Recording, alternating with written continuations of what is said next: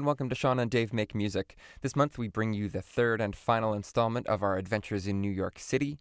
Our guest this episode is the brilliant music director, pianist, arranger, and educator Dan Pardo. Dan made his Broadway debut as assistant conductor and keyboardist for the show Amazing Grace, and has a huge list of off-Broadway and regional credits, including The Office, a musical parody, Found, Rothschild and Sons, Company, Soot and Spit, Skippy John Jones, Snow What? That last one sounds particularly fun. And another long list. I'll post all of Dan's links so you can check out his website and all of his various projects on the show notes. But Dan is also a very dear friend of both Dave and I, going back over a decade to our time together at Westchester University. It was a wonderful treat to sit down with him and catch up and create some really fun new music. Hey guys. So sorry, you can start it. All right, I think that's the best intro we're going to get. So Yes. Hello and welcome to Sean and Dave Make Music. We're here with Dan Pardo, the guest who feels most comfortable to start the show. Thank you. I don't have to do it. Sure. It makes it easier when we've been jamming for the past 2 hours. Yeah. Exactly. I agree. Yeah, we always say it like every episode, but we do this in the right order. So Dan is a longtime friend of ours, a classmate. We were just talking about our origin story and not being able to figure it out. There were red pants involved. There may have been a flute solo in a chorus piece. We're not really sure. Possibly in Arl's 2 class. Possibly, yeah. We'll give the shout out to Adam Silverman that we may or may not have been in his first class. But I know I definitely was. I think I was too, but I think I don't might have think I was misimagined. Well, because Right. I'm picturing the class. I remember him distinctly talking about how a lot of his. This is so tangential. It's a a lot of podcast. his- We're going to start with the tangent. a lot of his reference points in terms of oral association comes down to his beginnings as a Reformed Jew and that liturgical music. And I had a strong connection to that as another Reformed Jew who, played a lot of liturgical music. And I remember that was in Old Swope. So that must have been first semester Yeah, that's freshman the year. thing. Yep. I think for whether you were in there or not, maybe it's a Berenstein Bears situation where I just imagine you being there. It was, that might be it. yeah. But for the life of me, I can't remember who I had for Arls too. Okay. But I'm pretty sure Adam Silverman was the first class I had with him. I think was Theory 4. Oh, okay. I think the first and only. Well, actually, and one other tip of the hat to him, in today's theme song, you'll hear we feature the Broadway classic Super Sus Chord. There you go. Which we learned that title for it from. The 4/5. Yeah. For those keeping track. So we just did a whole bunch of stuff. You do so much. How do you keep going? And Why don't you give a balance quick bullet life? point Yeah, list yeah, for yeah. the listeners at home? What do you just a spark notes of the 8 things that you Sure. do. Well, I mean, I'm always hustling. As a New York-based musician, unless you have a chair at a long-running show or a symphony gig, you kind of have to be doing the juggle. So I'm not a composer. I work with a lot of them, but I do. I'm a theatrical music director primarily, which means I get kind of thrown into these productions, and I run the rehearsals, and then play either a short run, or if it's just a workshop scenario, it would be 2 or 3 performances that for the purpose of moving a show forward. In the city, I also play for a couple different studios and some educational things. I play, I think it's called Malloy College, formerly Cap 21, and for a private kind of theatrical studio called The Growing Studio, and also through a studio run by the amazing Jen Waldman. I play for some tap classes at a place called Shuffles on West 68th Street. I play for some kind of little baby music type things at a company Awesome. called Little Maestros. So there's always many things that are up in the air, plus a lot of freelance work as a copyist and transcriptionist. I'm throwing down some tunes for some writers in the Midwest right now, and we actually opened, this is Sunday we're filming, so on Friday night, a show in Ottawa opened called The Hockey Sweater that I did the copyist work for. Plus, I'm currently music directing and conducting a run of A Connecticut Christmas Carol up at Goodspeed, where I was on staff for 3 years. So, You just kind of have to do about everything. It's pretty awesome. And if 3/4 of them pay, that's a good.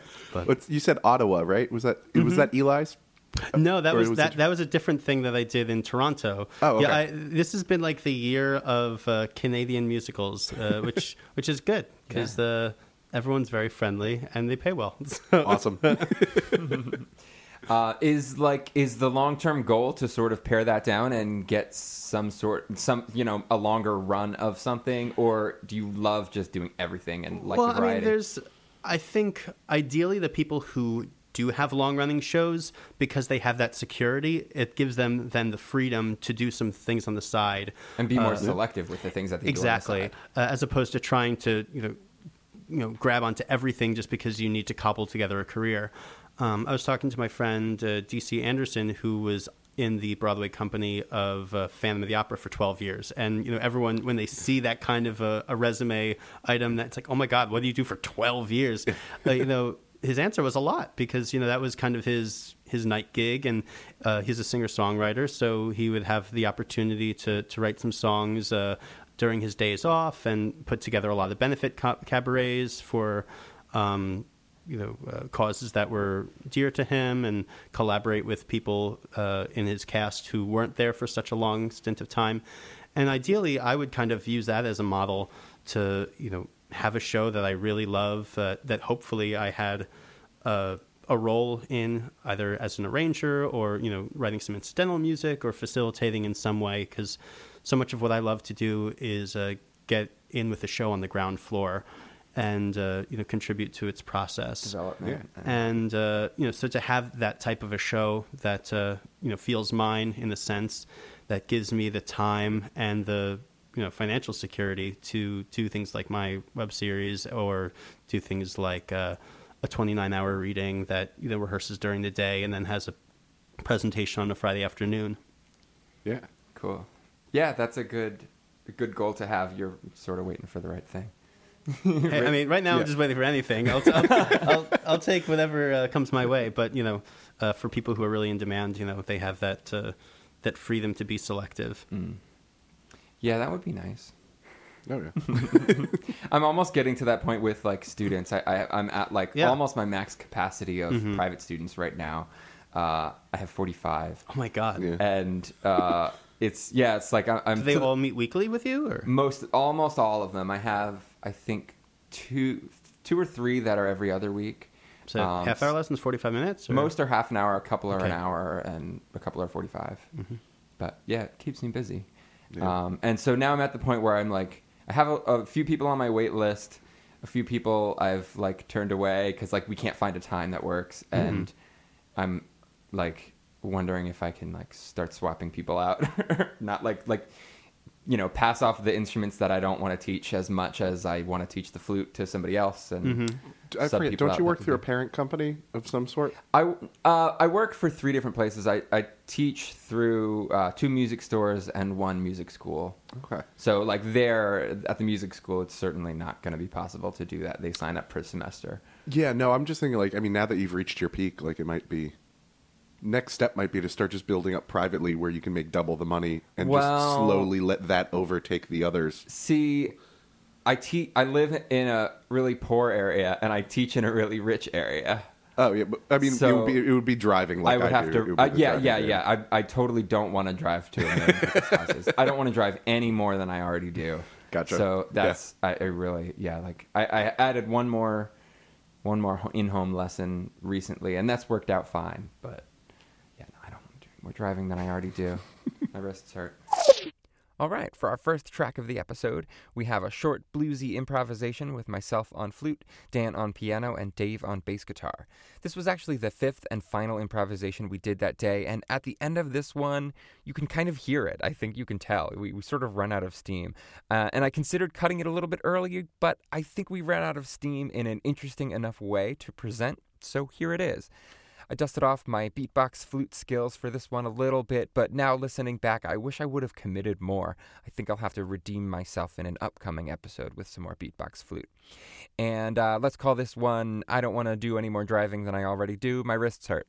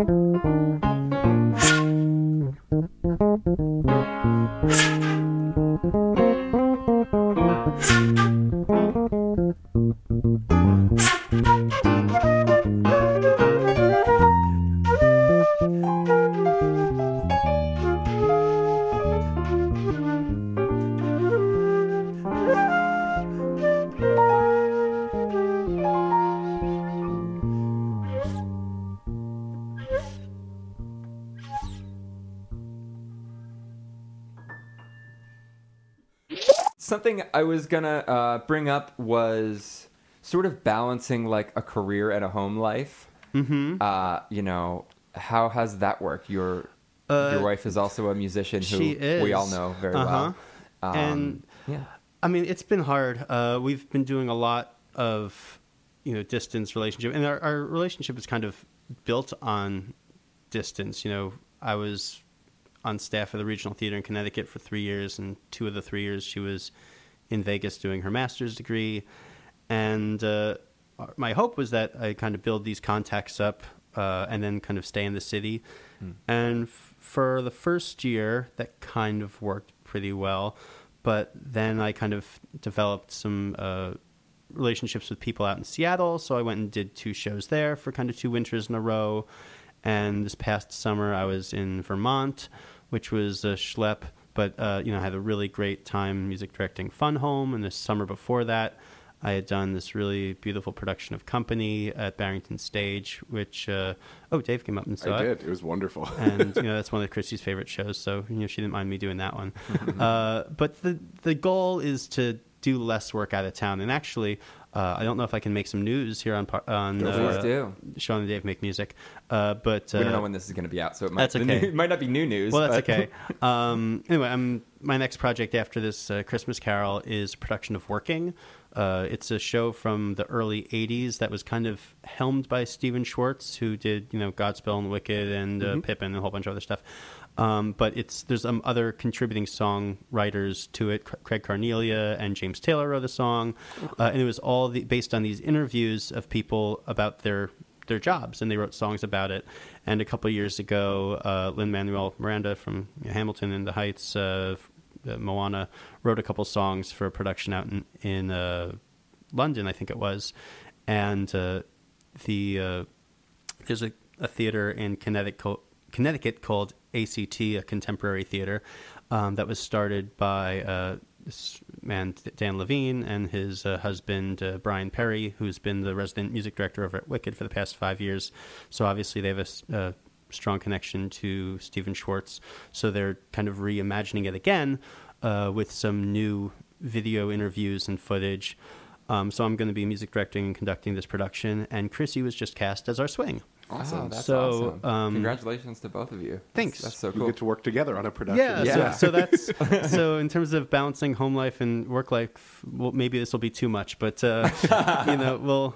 You'll have to find a different balance. Yes, but it'll be a fun experiment because we've done some cabarets before together. Actually, I think I sent you a couple. The Maybe Cellophane. Yeah. She was also singing on the vocal, the Into the Woods. Yeah. So that was, the cabaret that we've done kind of twice, once at the Duplex and once at a place called Green Room 42, both venues in the city. It was a group called Ethnic Chameleons that we kind of put together, which was 4 mixed race performers kind of trying to find their place in this cosmetic business that kind of tries to put you in boxes. And so I did all our arrangements and music direction for that concert, and then we kind of replayed it a couple months later, and so that was fun. We just kind of self-produced, but otherwise, we're both involved with the National Asian Artist Project. Chrissy obviously as a singer, and me as a ringer, music director, pianist, since I am not of Asian descent. But we have a monthly cabaret up at Bartalia on 95th and Broadway that Chrissy usually sings for. And there was a choir that's also affiliated that I ran last term that Chrissy sang in. So sweet. We try and work together when we can. Yeah, that's great. And hopefully, it'll happen more often. Yeah. As you get more things local. And it's great. Just because this is a nice little segue here, you mentioned the Chameleon concert and those pieces. Definitely for something that we're going to play for people to hear. I'll just cue it up now. I would love for them to hear the vocal arrangement that you did of. The name is slipping my mind, but the piece No from One Is Into the Alone? Woods. Yeah, No One Is Alone. The harmonies were gorgeous on Thank that. you. That was, yeah, I would like you to please send me the PDF so I could learn how to do things okay. approaching that.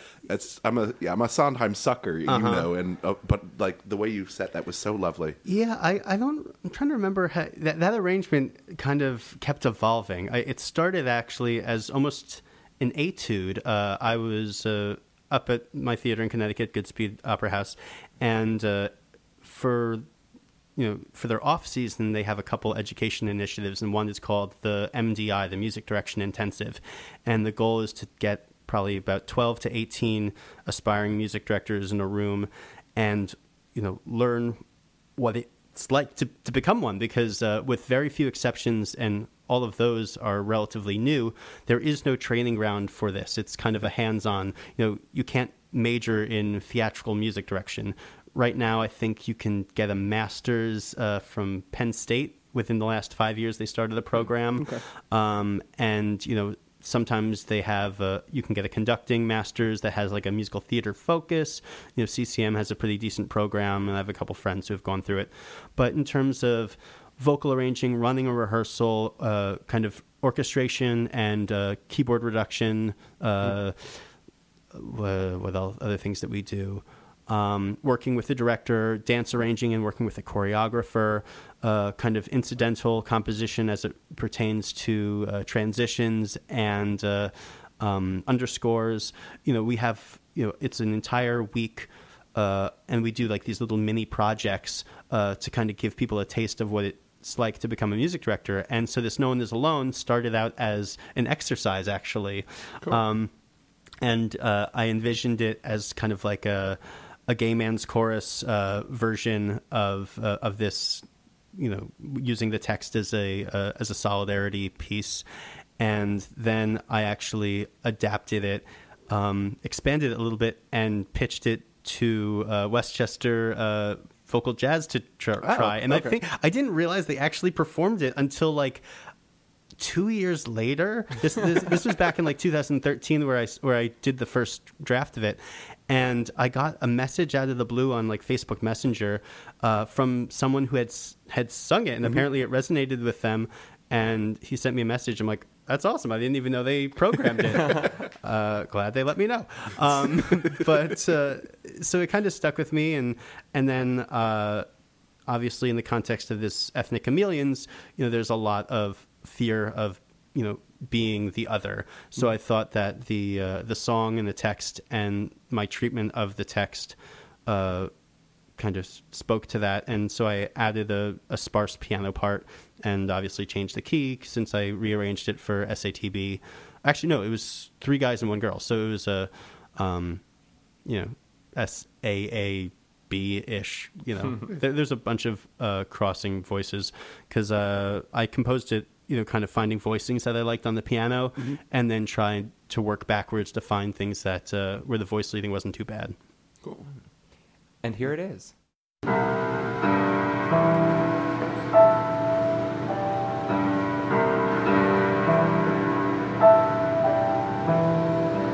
Mother isn't here now. What she said,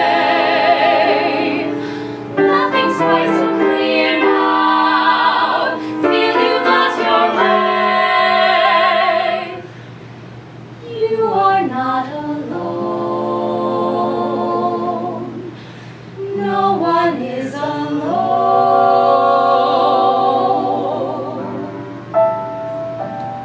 You move just a finger.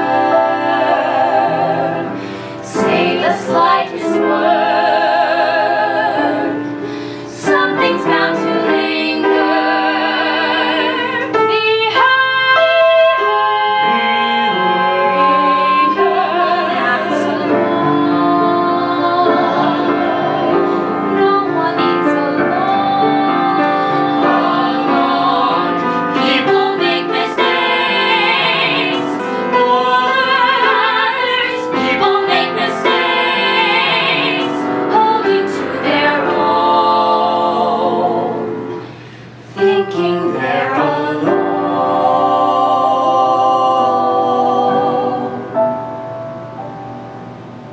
Hard to see the light now, just don't let it go. Things will come out right now. We can make it so. Someone is on your side. No one is alone.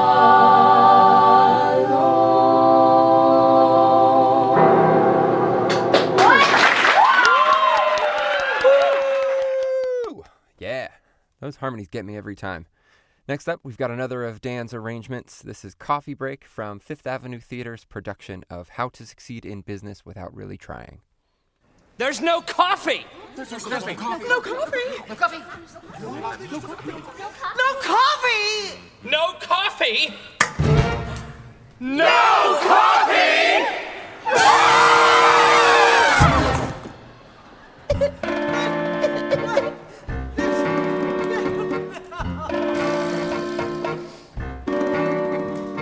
If I can't take my coffee break, my coffee break, my coffee break! If I can't take my coffee break, something within me dies. Lies down and something within me dies. No coffee! No coffee! No coffee! No coffee! No coffee! No coffee! No coffee! No coffee! No coffee! No coffee!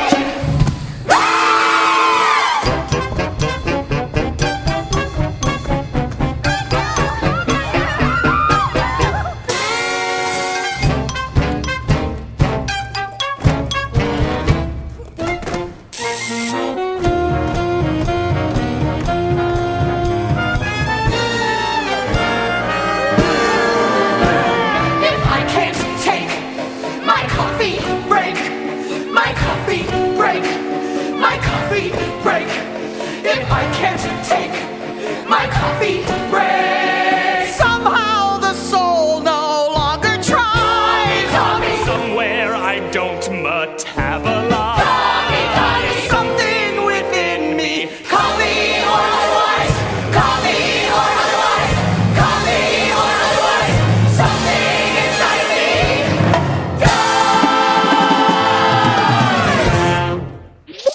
Now, going back to the fact that there's no program to teach music directing, that blows my mind with such a thriving art form right now. Like, classical music is dying everywhere, it seems like, a little bit at least, or at least losing its prominence, to my Can I put forward a understanding, at least. controversial idea? Yeah. Does there really need to be a music directing production job, like, or not job, like the program? Only because, like, I feel like in order for somebody to do that job, just based on my own personal biases, I feel like you have to already be a beastly jack of all trades. Now, granted, people could learn that in a program. I think it needs to be a master's level program. That's what I mean. There's so much that you need to come to the table with already. Yeah, totally. And then also it's something that I feel like it's probably you learn best by starting at the ground level and doing productions. And Yeah, I mean, and that's kind of how it started. My mentor... But I'm sorry, just to interrupt you. Yeah. You could say that about Counterpoint. Go ahead. Any college program, couldn't you? You probably True. learned better if you were just thrown into it and did the job and they taught you right away. Maybe not. I don't know. Sorry. I mean, there definitely is an academic baseline that I think people, as a prerequisite, should have.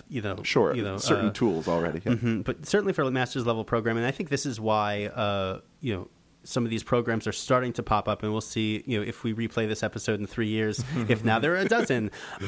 Because in terms of commercial music, theater is probably one of the more dependable jobs, or because even this MDI program that we did started attracting people who were orchestral or choral people, but now they need to run their musical, or now they also oversee the musicals at their college or university, and it really is a different or slightly off-center set of skills. They're usually you need to be a strong pianist or have a staff that has a strong rehearsal pianist available. There's a lot of demonstration as far as singing goes, because a lot of times, the actors are actors first, and they don't necessarily read music or read it well. So you have to be able to model effectively. A lot of times, you get a box from the licensing company, whether it's MTI or Tams Whitmark or whomever, French, and it comes with 27 orchestra books, and you're told, okay, we have money for 7, or you're given 12, and it's like, okay, let's make this a tight 5-piece. So do you just eliminate books, or do you start to write a string reduction, or do you try and take 4 woodwind books and pare them down to 1 or 2? And so much of these types of things I've learned by first apprenticing and then kind of being an assistant, a departmental assistant, then assistant music director, and now that I'm kind of music directing at some regional spaces, I'm trying to pass off what I've learned along the way. But even just kind of formatting orchestra parts to see how orchestrators have done that work, it's really great to kind of witness that those choices in the room and behind the screen. I'm sure it's probably the best way to learn the way you did it. But if there was a program and it could be really experienced teachers who have put in the years of time, and they could it's amazing. Like course of 4 semesters. There's been some really great alumni just from this kind of 8-day program that we've done. And that's not to say that they wouldn't be where they were had it not been for this program. But Ian Weinberger, who's the associate conductor of Hamilton on Broadway, went through our MDI program, as did this guy Roberto Sinha, who is now on the road with Hamilton. He was the conductor for Kinky Boots on the road for a long time. And, just a laundry list of people who are doing great work, who kind of met and, collaborated for these brief moments. you know, and they met because, as I said, you know, there's no real other place to get it. Yeah. Well, at least there's that. I mean, I remember like when I first got exposed to a lot of musicals, one of the things that came as a shock to me was that like I had learned like such and such composer wrote the music, and then I would listen to it over and over and be like, oh my God, how do they get all these elements? They're genius. And they are genius songwriters, the ones that I loved. But then like I learned like, oh, wait a second, if I see any other production of this same music, it's drastically different with like oftentimes the instrumentation, like the orchestrating, it's like a whole nother character, and it can be even more effective or less effective or just totally different tone for the show. And like I think that's so cool about that medium of theater, that like you guys really control so much of the tone and the direction, and for a listener like me, really like what I'm listening for in the first place is far more what the music director arranger person is doing. It's interesting because as an orchestrator, and I can't speak as an orchestrator firsthand, but I've worked with a lot of them. And when you get the licensing to do, let's say, I'm just looking at this quilt that has a whole bunch of, you know, so let's say you're doing, you know, Into the Woods. I think that was that tuning? I don't know who did the orchestrations offhand. But, you know, you have the default orchestrations that you have to buy as a part of the package, you know, for the licensing, but you're not contractually obligated to use them. You have to pay for them. Yeah. But, you know, so if you have, for example, an on-staff orchestrator, you know, who does good work for and knows the musicians that you have, you know, on a regular basis, you can craft something that's a little bit more intimate or a little bit more, you know.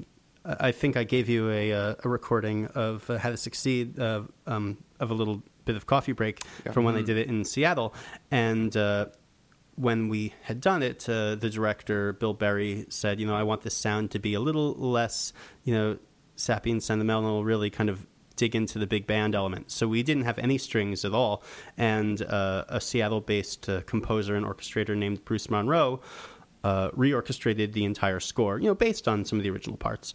And then because we were taking that step, it allowed us to let the rest of the score breathe a little bit. I wrote a couple transitions, and then I wrote a big dance break for Coffee Break, which ended up getting pared down in previews. And but you know, having that a score that isn't necessarily locked in gave us that ability.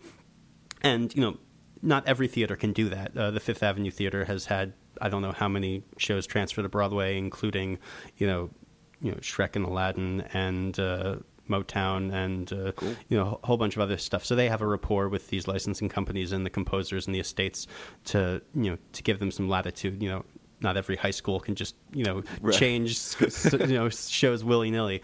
But, you know, when you're in a place that has that rapport with the creators, they'll give you a chance, you know, especially if it's breathing some new life, whether it means the fiasco version of Into the Woods that did just the piano, or this recent revival in London with Company that had a female Bobby, or I didn't even hear about that. That's with cool. you know, Sondheim was resistant for a long time, and he finally said, "Let's do it," and apparently it got really great reviews. So. Awesome. Next, we've got a somewhat longer improvisation to share with you. This one is expansive and lyrical and mostly consonant and creates a really lovely atmosphere. It was really fun existing in and creating this space while we were playing, but I think this is a piece that's actually just as enjoyable to listen to as it was to create, which is certainly not always the case with free improvisation. I played flute on this one, Dan played piano, and Dave played djembe.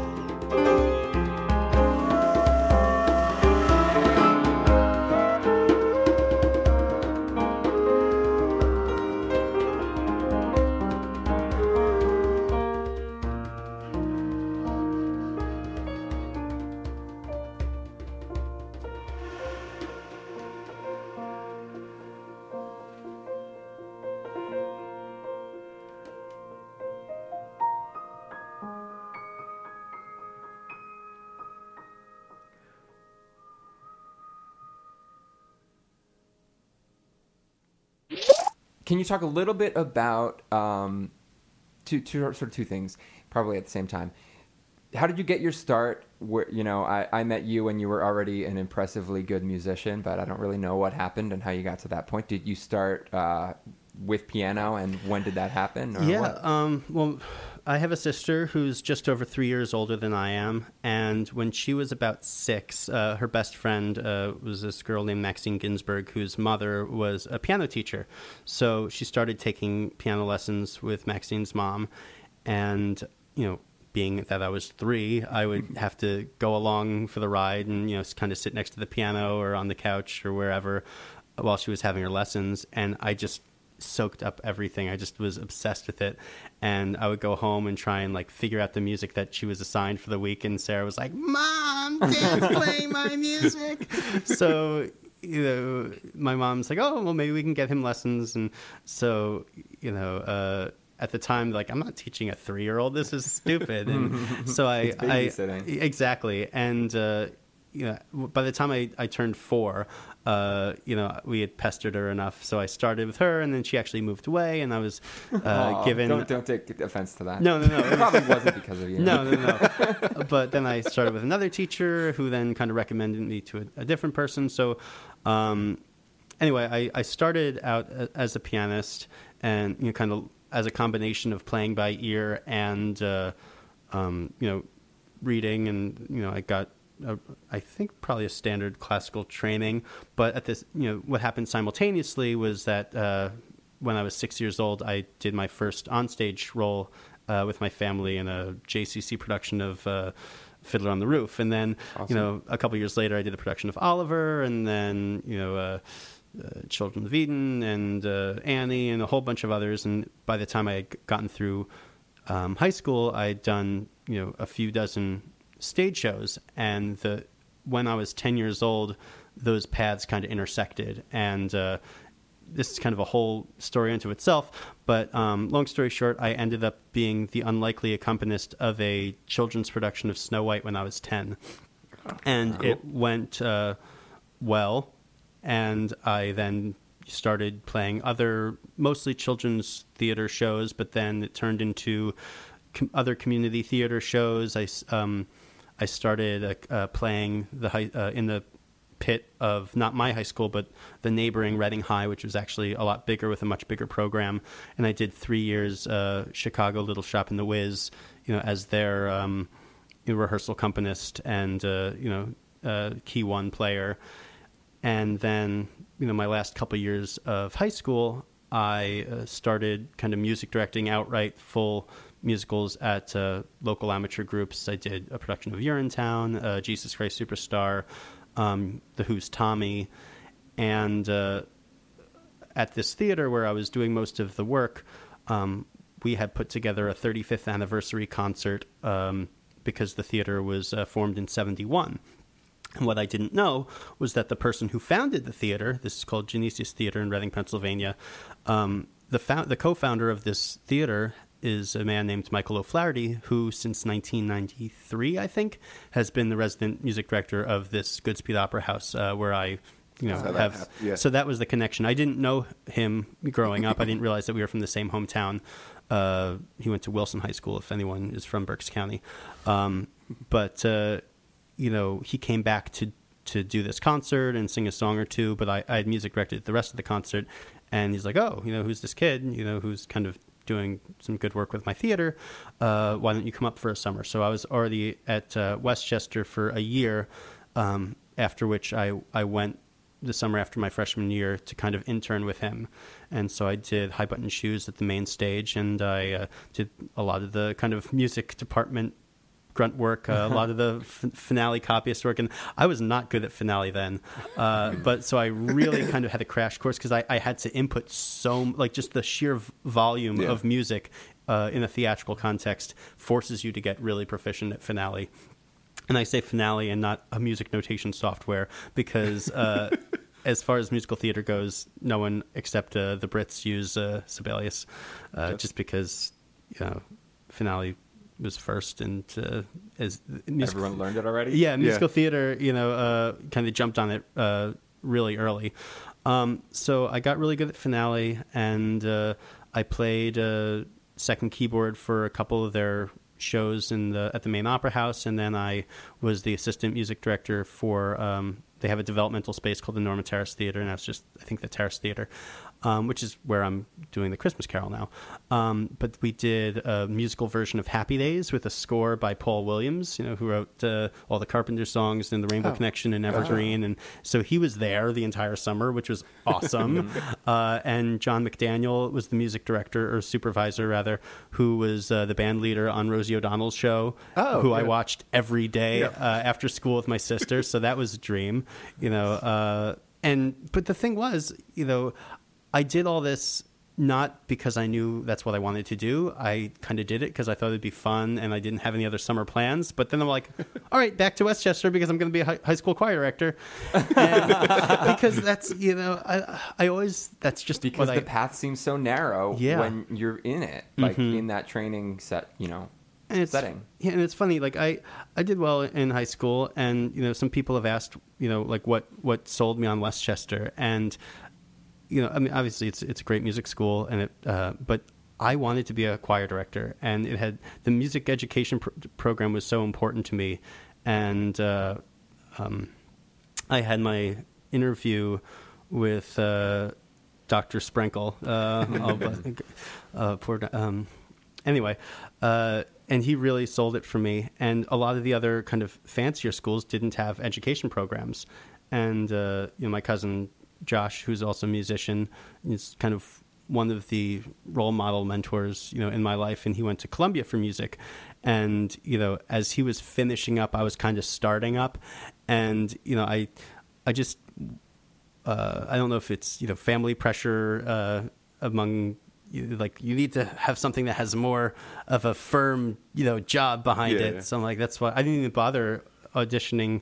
I had one reach school. It was Oberlin because they had a really good music education program. And I think I got into the school, but not the conservatory or something, I didn't get exactly the program that I wanted to. So I ended up settling for Westchester, which was, a great decision for me. But yeah, I think you get out as much as you want to from that school. If you put in actual work. And the faculty, like we were just talking, Randy, one of our vocal professors, just got a nomination for a Grammy for best classical. Did you? For him doing Winterreise. Oh, okay. Yeah. That's awesome. So, and all my professors, I feel like just were really fantastic. So, if you put in the work, I agree. You can get a conservatory quality education there for sure. Did you stick that out and graduate with an education degree? I did. Wow. I had a good on you. I was so blind. Like, even after I finished, it was like I think it was just because I was lazy that I didn't go and really pursue. I'm sure that's probably Chrissy calling me. It wasn't. He didn't answer it. Also, this isn't actually Dan's ringtone.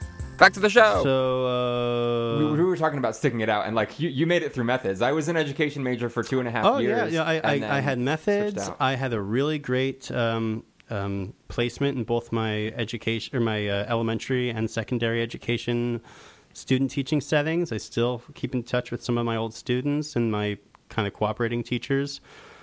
But it was just because I was too lazy to find an actual teaching job. And, the people at Goodspeed kind of floated this idea. It's like, if you want to come back. And I'm like, maybe. And it's like, maybe I'll push it off a year. And then maybe I'll push it off 2 years. And maybe now I can actually have a future in this and not have to worry about all the, the hoops to jump through of academia. And, my sister's a teacher. My mom works in education. And, they both like their jobs, but I hear a lot of things surrounding their jobs with. It's like, I don't want to deal with that. The politics of teaching. Exactly, and now I still have the opportunity to do some, to work with students when I can, and run some workshops or master classes, or and then it's kind of it's easy to scratch. Yeah, it's not. Yeah, it doesn't need to be every day. Exactly. Our next improv is very different from the last, both in terms of instrumentation and character. I stayed on flute for this one, but Dan switched over to slide whistle, and Dave played on a tin can, a washboard tie, flasks filled with water, and an emergency heat blanket. The result is wonderfully, ridiculously quirky, and I think you can tell that we had a lot of fun exploring the different textural possibilities and ways to complement one another's respective sounds in this one.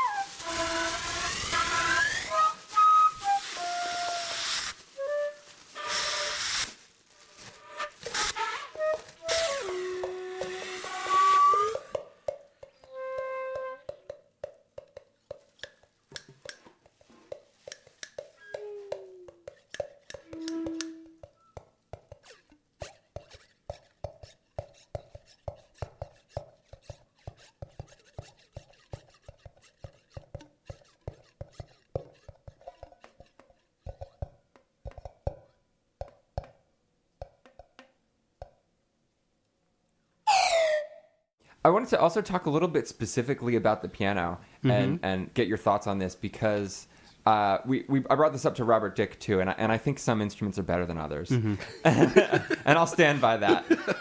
Like objectively better than others? Yeah, kind of. Okay. Like the flute, I sort of think is objectively better than a lot of other wind instruments, just because of the range of possibilities you can get on it. I'm obviously biased. I realize that, but Yeah. But I think piano is another one that it's got staying power for a reason, and it's so versatile, and you get such a complete picture of what's going on in basically whatever you're playing, that I really think it is one of the best instruments. Do you agree? Yeah, I mean, because as someone who kind of learned to play by ear, there's anything that I hear, unless it's like some really strange modern soundscape type thing, you can create a facsimile on the piano. And even in the context of musical theater, you'll have your key one book to play, if it's scored for piano, but almost every score has a piano conductor version or for a rehearsal piano version, so they take all the information and kind of filter it down to a piano reduction, and that's kind of how I hear music. I'll be hearing something on the radio, and I'm picturing what my left hand would be doing, or it's almost like even a tactile impulse. I hear something and I feel what my right hand would be playing. Yeah. And if you were playing, a saxophone, you might be able to, hear what lick you would superimpose on top of it, but there is no macroscopic view. Yeah. That's and really interesting. I think if you were to, I would like to scan your brain and scan my brain. I feel like they would look completely different. Like you've got just different connections in there from your music. And That's I think it's similar to to someone who plays, and you both play bass. You kind of listen to something through a lens of what's the bass line doing? How do these harmonies kind of function and live on top of what I'm playing? Yeah.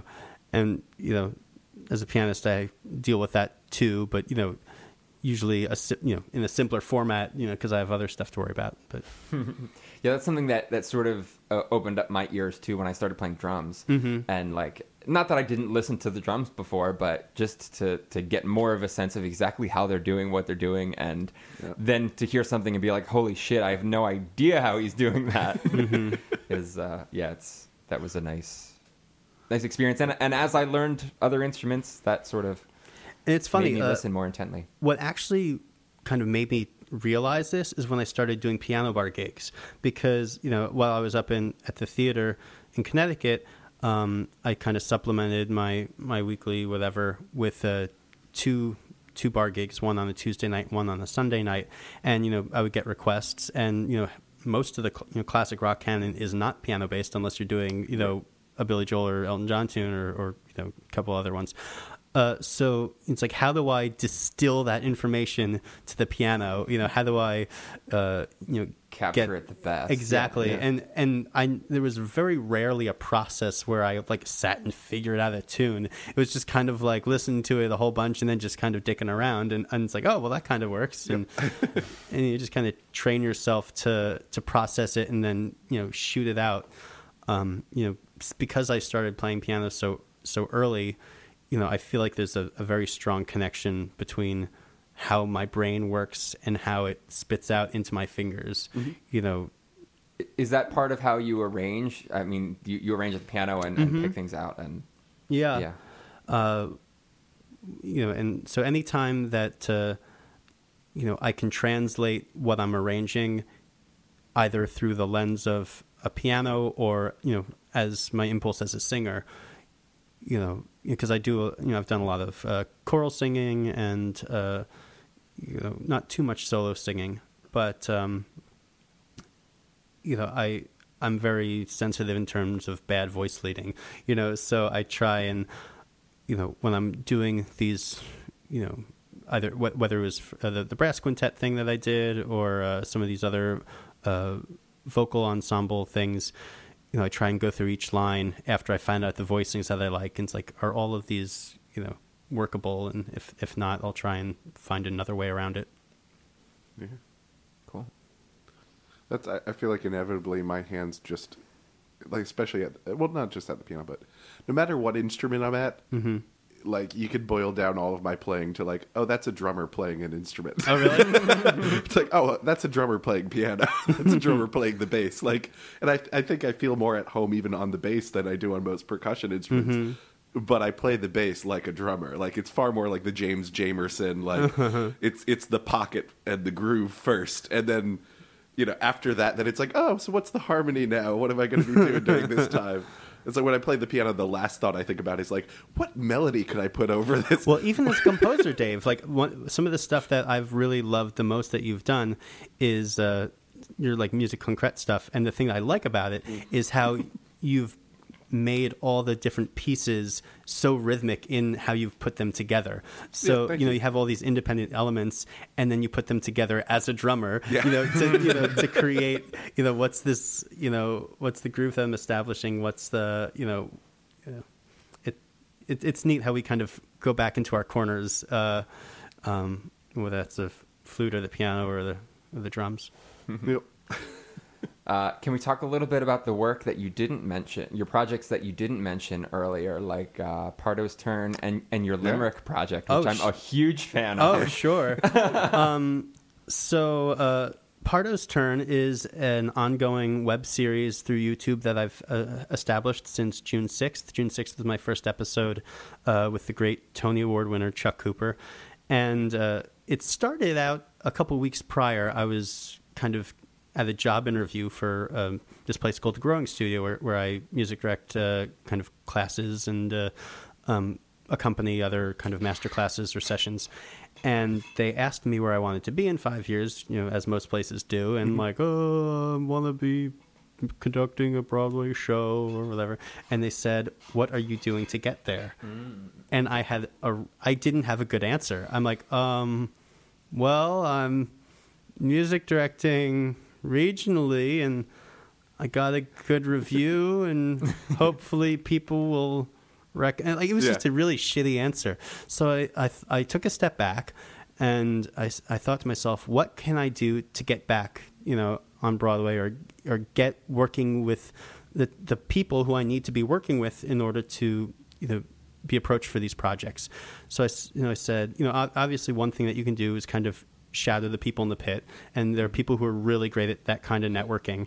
I'm okay. I'm not the best. I'm not the worst. But one thing I have done, especially working at the at the Opera House for more than 3 full seasons, is having a roster of really fantastic Broadway singers, who and performers, who I've become friendly with, and it's the idea of aiming up. You as composers want to get some really established performers to play your music. Right. You were just talking about, it's like, oh well, if Randy gets this Grammy Award, then I have a Grammy Award winner singing my piece. And so similarly, I thought, if I can get these really fantastic Broadway personalities, who are generous enough with their time and talent to go on my show, they bring me closer to where they are.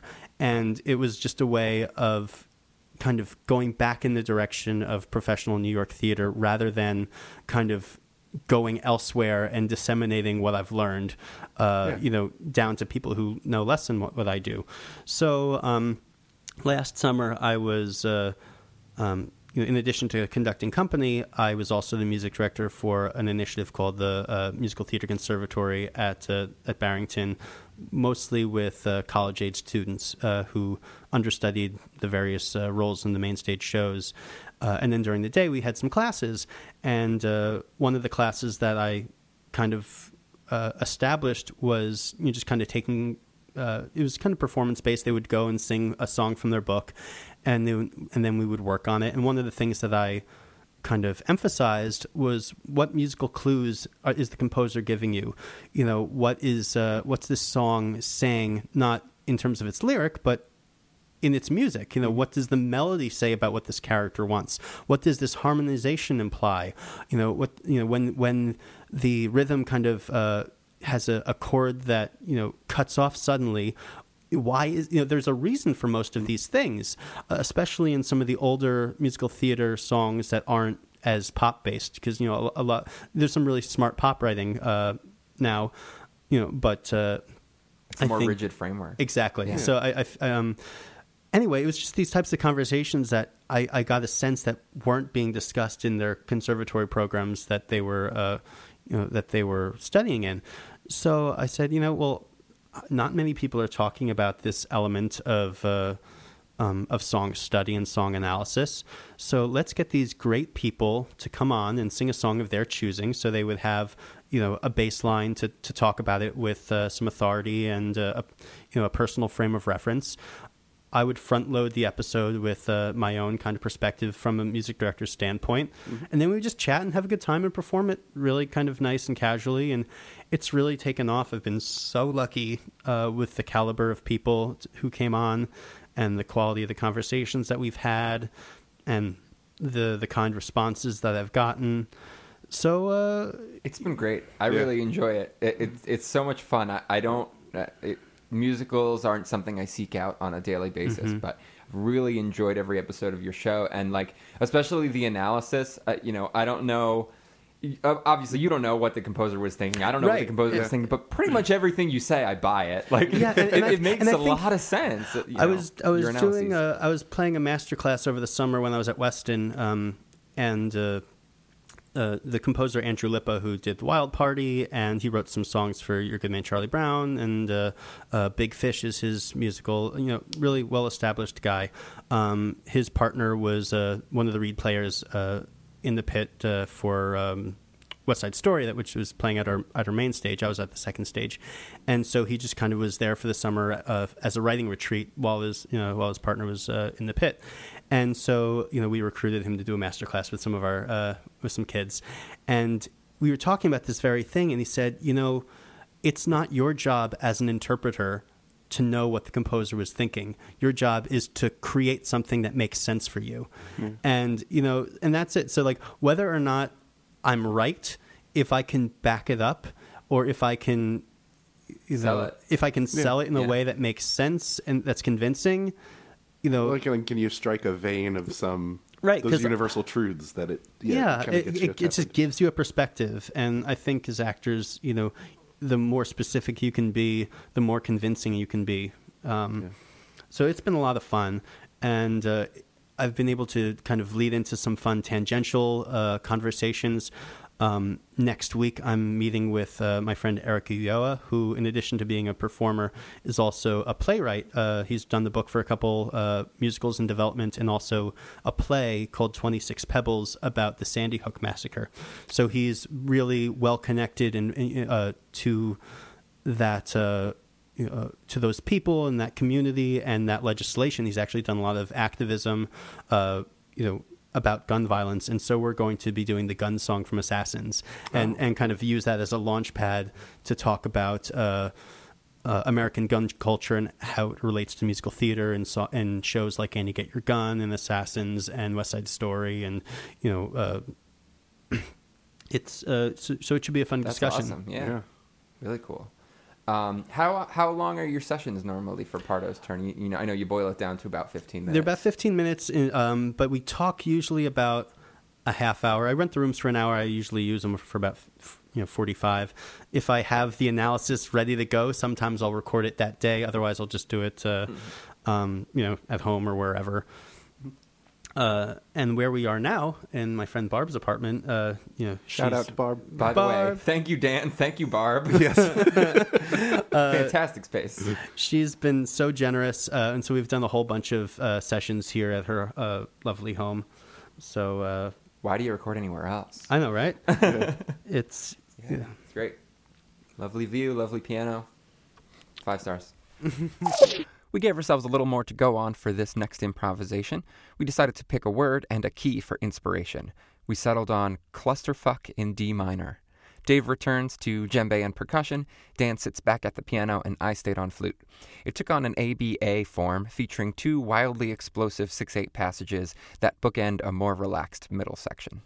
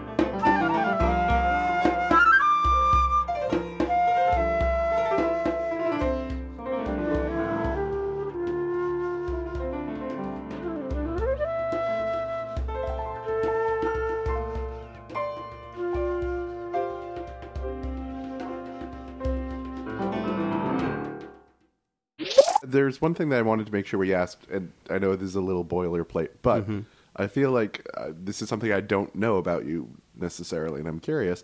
What is your your dream show or dream shows that you would love more than anything to direct one day? I know you like to create ones from scratch as well and help bring them up.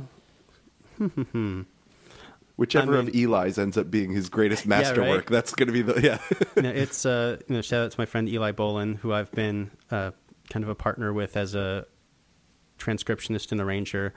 I've done 2 of his kind of more children family shows that are produced through Theater Works USA, based on the children's book series Skippy John Jones. So those were both a lot of fun. We did a show called Found off-Broadway at the Atlantic Theater, and then in Philly at the Philadelphia Theater Company, which was just so great, based on found texts. That's cool. There's a whole magazine called Found Magazine where people find. I used to get it. Oh, really? Yeah. So it's a whole musical about Davy Rothbart and the creation of that, and a lot of the songs use the found materials as the text inspiration, either verbatim or inspired by. And then we just did another kind of original musical in Toronto called Wally Flynn. That's kind of really heartfelt family story. Obviously, it would be a dream to music direct one of his shows, just because he's become such a brother to me. But one of the classics. I know the show is often viewed as problematic, but Carousel is probably one of my favorite scores. I just hear that first 4 bars of the waltz, and I'm just sold. I'm just ready to go for the entire 2+ hour ride. I don't know, some of my other favorite shows. You're in Town, I love. I think it's just so brilliant and fun. And it's one of the earliest ones I had the chance to music direct as an amateur, so it holds a special place for me. The Most Happy Fella, I just think is one of the most beautiful stories, because it's one of the rare shows that has to do with the theme of forgiveness, which to me is so powerful. I don't know. I think anytime you work on a show, you really come to love it, and you really find things that make it special. And I think great. That means you're doing it right. I think that's a test of a really great show. Anything that has diminishing returns, the more you play it, the more you see it. And maybe that's just me as a personality. Kind of, I just kind of try and latch on and find the positive, because I know I'm in for the ride regardless, and I'd rather enjoy it. But I think if you can play a score every day and find a new thing to love about it, that's the real mark of a great piece of work. Well, what did Nelly say yesterday? Joy is one of the best forms of resistance. Oh, yeah. Limericks are another one. So let's talk about Yes. that. I love your limericks. Yes. Quite the transition. What are you going to do when you're done with when either he is out or? All right, so we're referring Are you to gonna do some a book or what? some. I would love. People have been asking, if I'm going to put these in a book. I'd love to put them in a book. Since February, I think it's February 12th, 2017. It was my first one. It started out actually a friend of mine. His name is Kirk Lawrence. Kirk Lawrence, a friend of mine from local community theater back in Reading, wrote a limerick about Trump. And then I'm like, oh, that's fun. So I kind of wrote a reply, and then for about a month, we were kind of keeping each other honest and writing one a day. And he kind of bowed out, and I kind of took it on. And it hasn't quite been every day. On times where I'm a little lax, I've tried to respond by having a 2 or 3 verse one a couple days later. But it's been a way to keep me politically engaged and informed, and just let out some of the frustration and the emotions. I never thought that I'd have to write about Nazis or about serious repeated gun violence without any changes in policy or posture. I've never thought I had to write about a president of the United States accused of serious sexual transgressions or treason with other foreign adversaries. I mean, the good thing about it is it's there's never a shortage of material to write about, and some of the ones are kind of shorter. And I wish I guess I could bring it up. So I started a Medium page. It's called Limericks of Resistance on Medium a while back, and I also post them to Twitter and Facebook. The good thing about Twitter going from 140 characters to 280 characters, selfishly, is that now I can put a full limerick without, because before I had to like screenshot it and link it because, it's in the middle of the last line. I always ran out of characters. I don't know if you care to hear one or two on Absolutely. the air. Yeah, sure. Hell yeah. I just think that must have been so frustrating, especially the image. Okay, so this is one. It's a shorter, more comic one, having to do with the weekend's Mueller investigation, which kind of came to a bit of a head. Mueller's keeping things close to the vest, which has led to each plea and arrest. Much like Maury's reply, he starts, "That was a lie. What comes next? Trump's paternity test?" So not much biting there. This one is probably how I'll move. A lot of what has inspired the limericks is the polarization of our country, and how the further one goes to the right, the farther we have to kind of counteract it. And I think rightfully so. We can't just have a country that keeps moving closer and closer to policy that doesn't agree with us. Yeah. But in the process, we've kind of either lionized people or wanted their heads on the pike. And, for the most part, especially of our elder statesmen who are going, fall somewhere in the middle. And this is in response to Bush 41 and his death this week. So I said, "In these times of great polarization, Poppy Bush brought some grace to the nation. Was a mixed bag of sorts with some nasty cohorts, but his service deserves a citation. Can't excuse how he mishandled AIDS. Iran-Contra, our memory fades. But his gentle demeanor made statesmanship cleaner, and kindness, he had it in spades. So reject the broad brush when we paint. Most are neither a devil nor saint. If we focus on facts, not the stuff that attracts clickbait stories, there'll be no complaint." That's great. Nice. Yeah. That's Anyway, awesome. so that's the Limericks of Resistance. Well, if Keeps me this sane. helps at all, I definitely think I would strongly encourage you to put them out once they're all done. Yeah, and in some sort of. And I guess I'm physical just kind of package. waiting because what I can't stand is I'm a big Simpsons fan, and I had the whole book that was the definitive Simpsons book, and then it keeps on coming out with seasons. It's so now it's Simpsons, then Simpsons Forever, then Simpsons Beyond Forever, then Simpsons One Step Beyond Forever. It's just wait and then make a book. Anyway, so I'm going to wait and then make a book. Great. I'm glad. I cannot wait to read the final limerick when it's about celebratory good riddance to man. that. It'll either be that or about I can finally stop writing these limericks. And it's funny, you can only come up with so many rhymes, especially the ones that have the three parts. So I'm starting to go into these cycles. I swear I've written this limerick before, and it just It's kind of I swear I've heard this news article already. yeah. Yeah. How many times does it repeat? We're going to end today's episode with what's actually the first piece we improvised together. This one features myself on flute, Dan on piano, and Dave on djembe. It begins with a delicate, contemplative scene that gradually develops into a bit of a funky groove.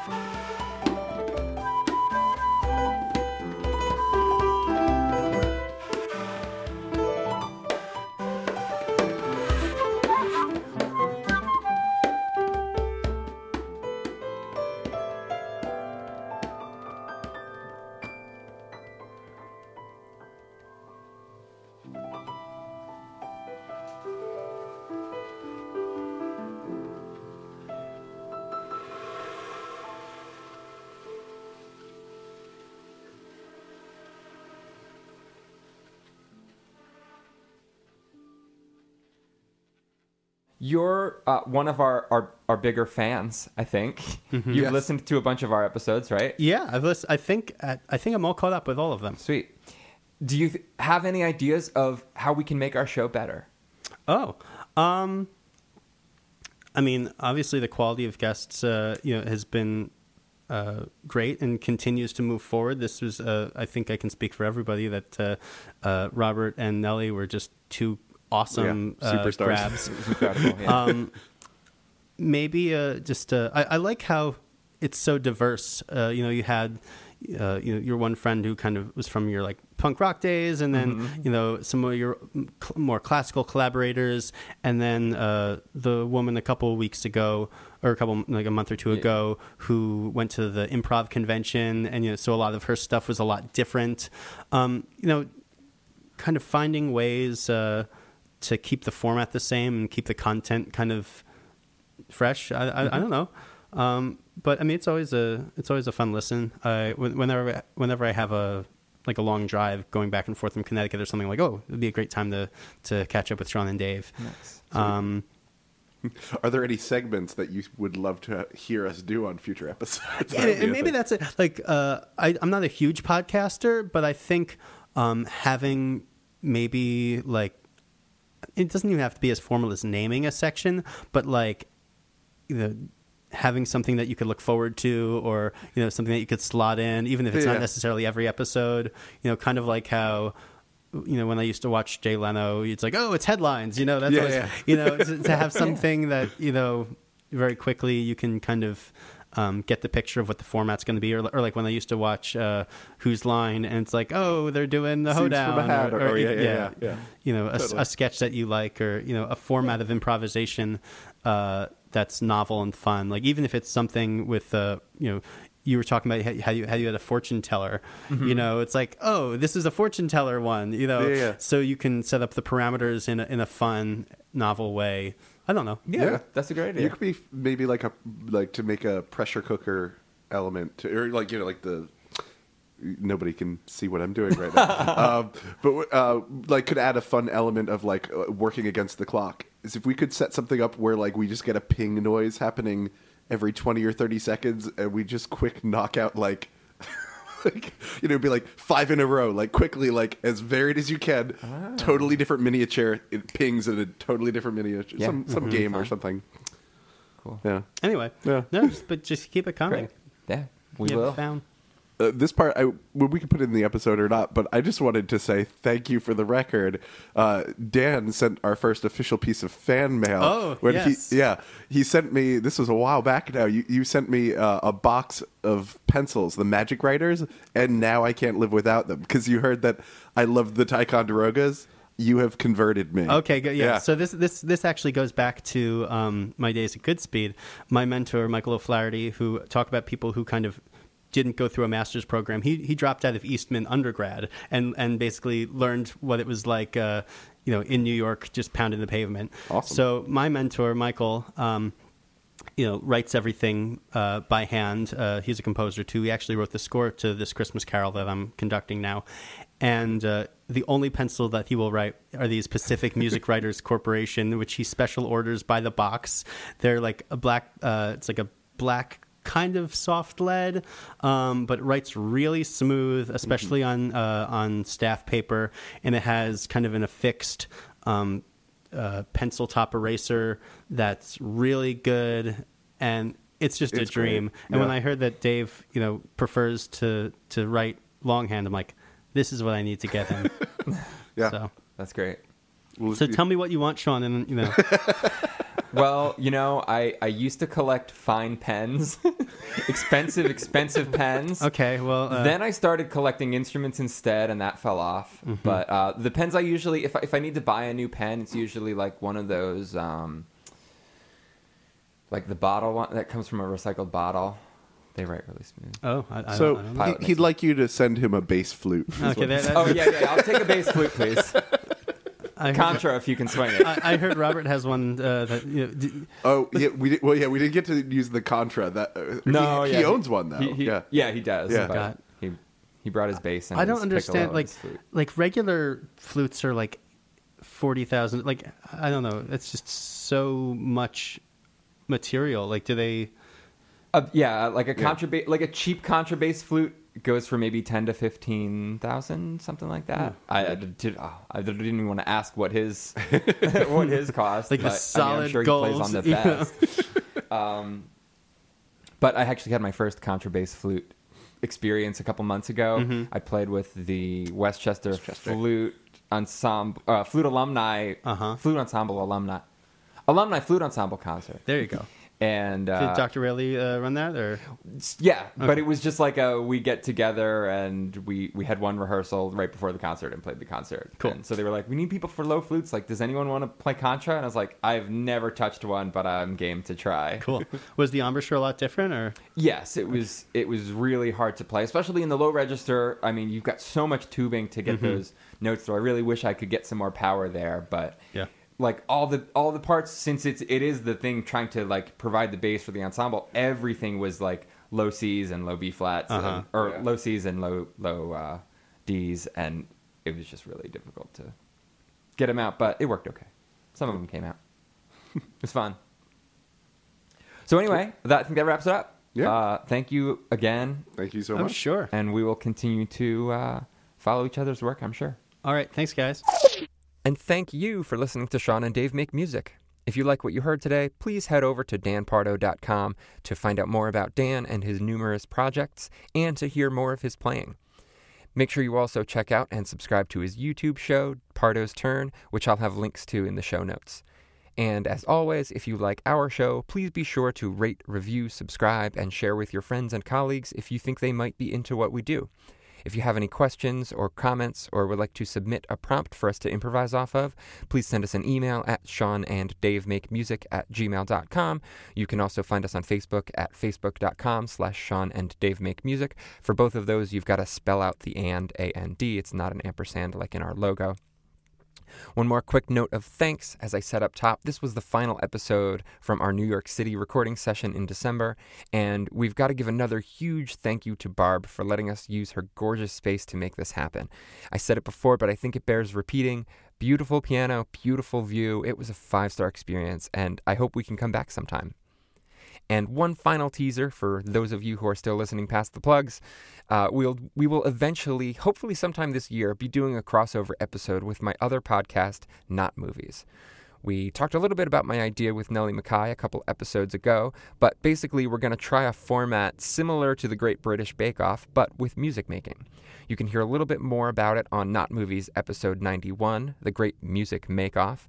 Also, I'm just realizing that I probably haven't ever really plugged Not Movies here, so I'll go ahead and do that more generally. Not Movies is a podcast that I've been doing with my wife Summer and my friend Eric since late 2015. Each episode, we come up with an idea and a basic structure for a movie or TV show that doesn't exist yet. Dave was our guest on episodes 69 and 70, so those might be good ones to check out if you're interested, or just jump in on whatever episode catches your eye. Just fair warning, though, that show is a lot more silly and ridiculous than this one, so be prepared for that. I think you might not learn anything, but it's a lot of fun. Thanks again for listening this month. We'll see you next time. Bye.